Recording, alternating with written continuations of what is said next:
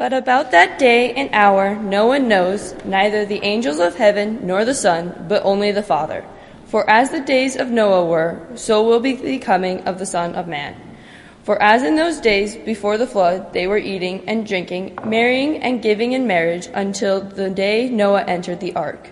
And they knew nothing until the flood came and swept them all away. So too will be the coming of the Son of Man. Then 2 will be in the field, 1 will be taken, and 1 will be left. 2 women will be grinding meal together, 1 will be taken, and 1 will be left.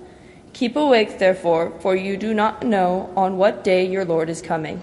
But understand this, if the owner of the house had known in what part of the night the thief was coming, he would have stayed awake and would not have let his house been broken into. Therefore, you also must be ready, for the Son of Man is coming at an unexpected hour. So this is the first Sunday of Advent.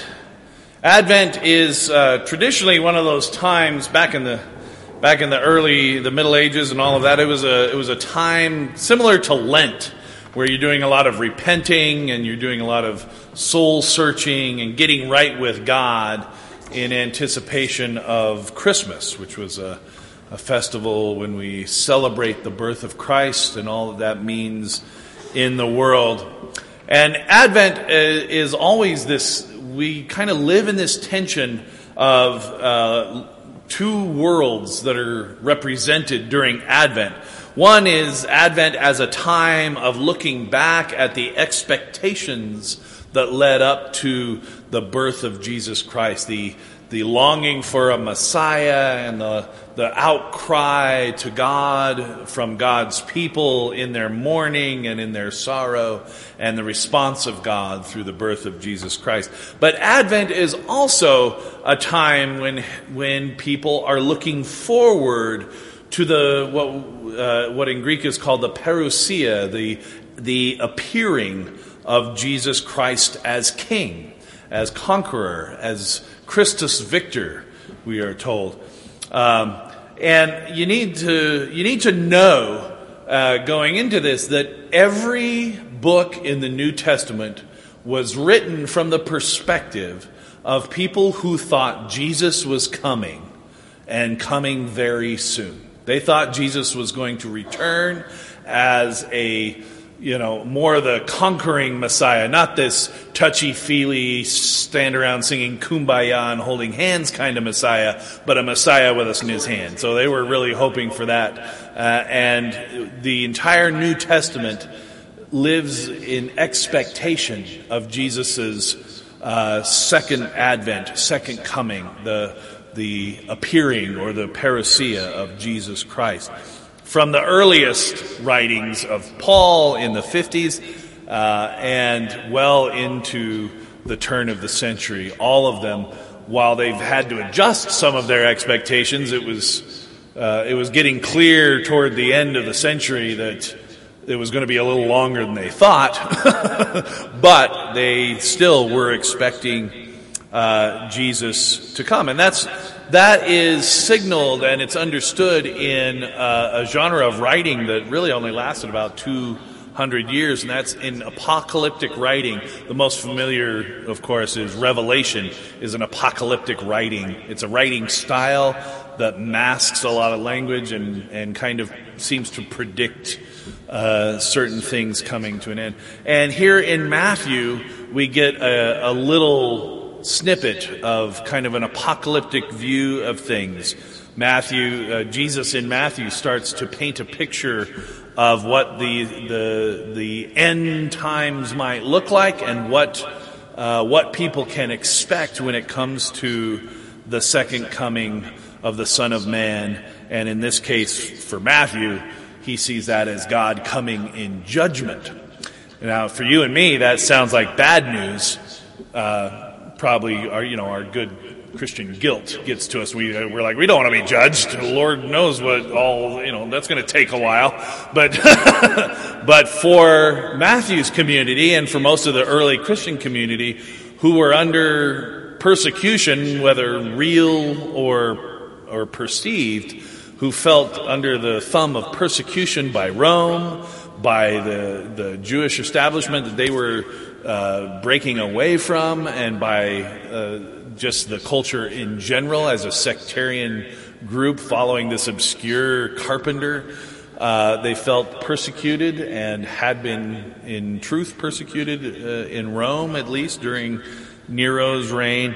And so when you in the New Testament, when you hear the word judgment, what it sounds like to the original hearer is justice. God is going to come and make things right, is going to bring about justice, and will find that the people who have been persecuted, they will find them righteous and find them in good standing. So, and there's two reactions in the world today about some of these, this apocalyptic writing and the idea of Jesus coming again and reigning as king and being this kind of mighty warrior and things like that. Some of us react to it and say, oh, that's much ado about nothing.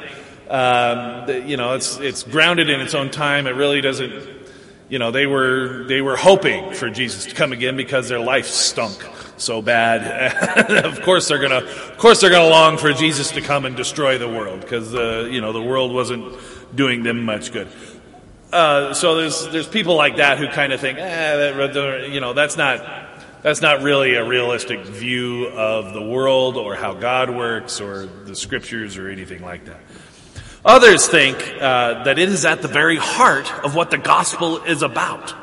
And they hunt through the scriptures to see the prophecies of when Jesus is coming again. And then they look to the newspapers, and lo and behold, they see all the things that Jesus was predicting: war and famine and earthquakes and darkness and the Russians and all kinds of stuff. All of a sudden start to come, and some people take this fear and they turn it into a lot of money, like Hal Lindsey.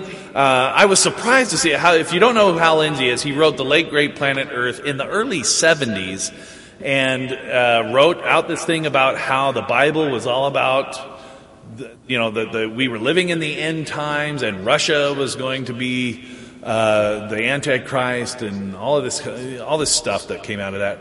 And I was surprised to know that Hal Lindsey is still has his own TV show and is writing books and making a bunch of money off this idea that completely didn't happen in the 70s. So we must have revamped it somehow. I haven't stopped to pay any attention to it, but I'm just surprised he's still around.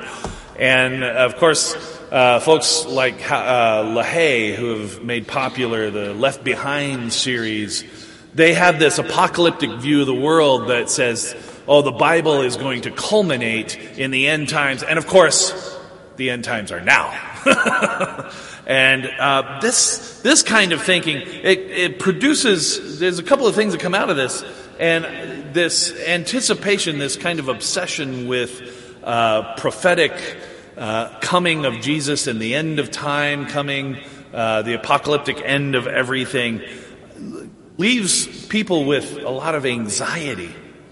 The other way of looking at it, it's been 2,000 years. It's been 2,000 years. If Jesus hasn't come, Jesus isn't coming. That kind of view, it can kind of produce a sense of apathy. And those who are ambivalent, they run the risk of falling into this state of apathy, and those who are focused on the second coming run into this risk of faith being something that's just filled with fear and anxiety. And our text today, in the context of Advent, really attempts to replace apathy with faith and fear and anxiety with hope. Now, I have to admit, I'll confess to you this. I tend to be in the ambivalent camp of the second coming. I'm extremely skeptical of people like Hal Lindsey and LaHaye, and I don't think the second coming is at the heart of what the gospel is about. And again, like others have said, it's been 2,000 years, and plenty of good spots where Jesus could have come in, right, and done something. We're not lacking in moments when it would be great if Jesus popped in there, right? Throughout history. and yet that hasn't come. And I do agree. I think when you are under the thumb of oppression, of course you look for justice, you look for God's judgment, you look for a dramatic intervention, and that's important to your survival, that's important to keeping your faith and keeping your hope alive. And so in that regard, understanding the New Testament as a document, several documents that anticipate God's intervention, dramatic intervention, becomes an important part of living through difficult times. Amen? However, and because of that, I hang on to this, what we call in the biz, eschatological theology, because it's all over the New Testament. First of all, I'd have to throw out a lot if I were choosing to ignore it. But more importantly, it speaks to a God who is a God of history. And it speaks to a God who brings things to a culmination. In other words, God's hand has been heavily interested and involved in the lives of humanity from creation on forward. And God has a vested interest in bringing things to some kind of culmination and conclusion. At the heart of it, the apocalyptic eschaton, more Bible scholar language, the eschaton, the end times, with its final parousia, appearing of Christ as King, is the culmination of all hopes and dreams of all humanity. It paints a picture of a God who wins in the end against the powers and principalities at work against God, against the kingdom of God. It's the advent of that kingdom of God that Jesus described for us, but never fully realized on a large scale. And that same kingdom that we live out in small, writ large. It is the hopeful view of the calamities that plague us now, but that ultimately bend to the will of God and collapse under the weight of God's hope for this world. And so for that reason, I hang on to this language of Jesus coming again. We worship the Jesus who was, who is, and is to come. And we live in the tension of all three of those things. And I'm not, even in my skepticism, and even understanding the writings of the New Testament grounded in its own time, I still will not let go of that language because it draws us to hope. And it speaks of a God who continues to be invested in creation. So I keep the end times talk in the language of Jesus' return because it represents ultimate hope in the sovereignty of God. Now, for those who anxiously await this coming by scouring the Bible for clues and then look at the newspapers for confirmation that indeed the world is on the brink of destruction, our text today says very plainly that that's just wrong-minded. We have no idea what tomorrow will bring. Jesus even says it here in Matthew that he doesn't know what tomorrow will bring. No one knows. The angels don't know. You don't know. I don't know. Harold Camping didn't know. LaHaye doesn't know. Hal Lindsey doesn't know. And if someone comes up to you and says they know, they don't. They don't know what tomorrow will bring. We're all living today and have no idea what tomorrow may look like or what may happen. So obsessing about when the end will come is futile and a distraction from what God really wants us to focus on. I just mentioned Harold Camping. I should explain. Harold Camping was the guy, remember a few years ago, was predicting that on March 22nd some year the world was going to end, and he had the billboards up all over the place. And he did that for 2 years in a row. He predicted the end was going to come for 2 years in a row, and when it didn't happen the second time, he stood up and said, "You know what? I don't think I've never heard anyone do this. He stood up and said, I must be wrong. Clearly, I'm wrong. And then he disappeared from public life and died a few years later and feeling like a complete failure because he banked everything on the end of the world coming when he predicted it. And he was wrong. And he died feeling that way. Anyway, so it's not long, and so people live in this, and it's futile. We don't know. We can't know. It's not long after this text when Jesus tells us in the parable of the sheep and the goats that whatever we do unto the least of these, we do unto him. And when Jesus says, be ready, be awake, be prepared for whatever may come, this is what Jesus has in mind. We need to be about the work, and we need to be about the focus of what Jesus has called us to do and the things that God wants us to do. I hear all of this, a kind of treat every day as your last kind of a thing, right? Make each day count for something. Make each day better than the last. Make each day a day when you make a difference, when your life stands for something. Matthew urges us to keep awake in this way. And again, Jesus goes on to describe what that staying awake looks like. Feeding the hungry, taking care of the poor, visiting the sick. Doing those things that herald in the kingdom of God that we're praying for and hoping for and longing for in the eschaton, in the end times of all, the culmination of all things.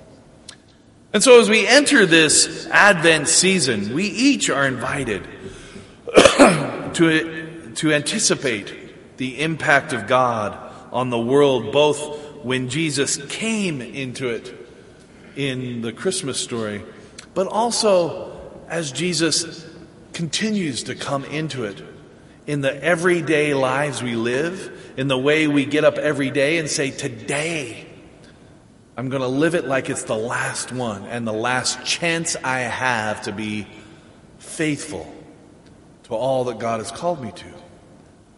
And to expect that in the future, God is going to be there working too, just like God is working in the here and now. Invite us to live in the tension of all of that. Jesus in the past, Jesus in the now, and Jesus in the future. Let us pray. O loving and gracious God, thank you so much that you are a God who continues and is constant throughout history. I thank you that you are a God who urges us not to give in to despair, but to release that despair to hope, and to not give in to anxiety, to apathy, but to turn that apathy to active faith that anticipates your good work coming to a culmination in the kingdom of God. May we do our part to live it out in our everyday. We ask all of this in the precious and powerful name of Jesus Christ, our Lord, our Savior, and our friend.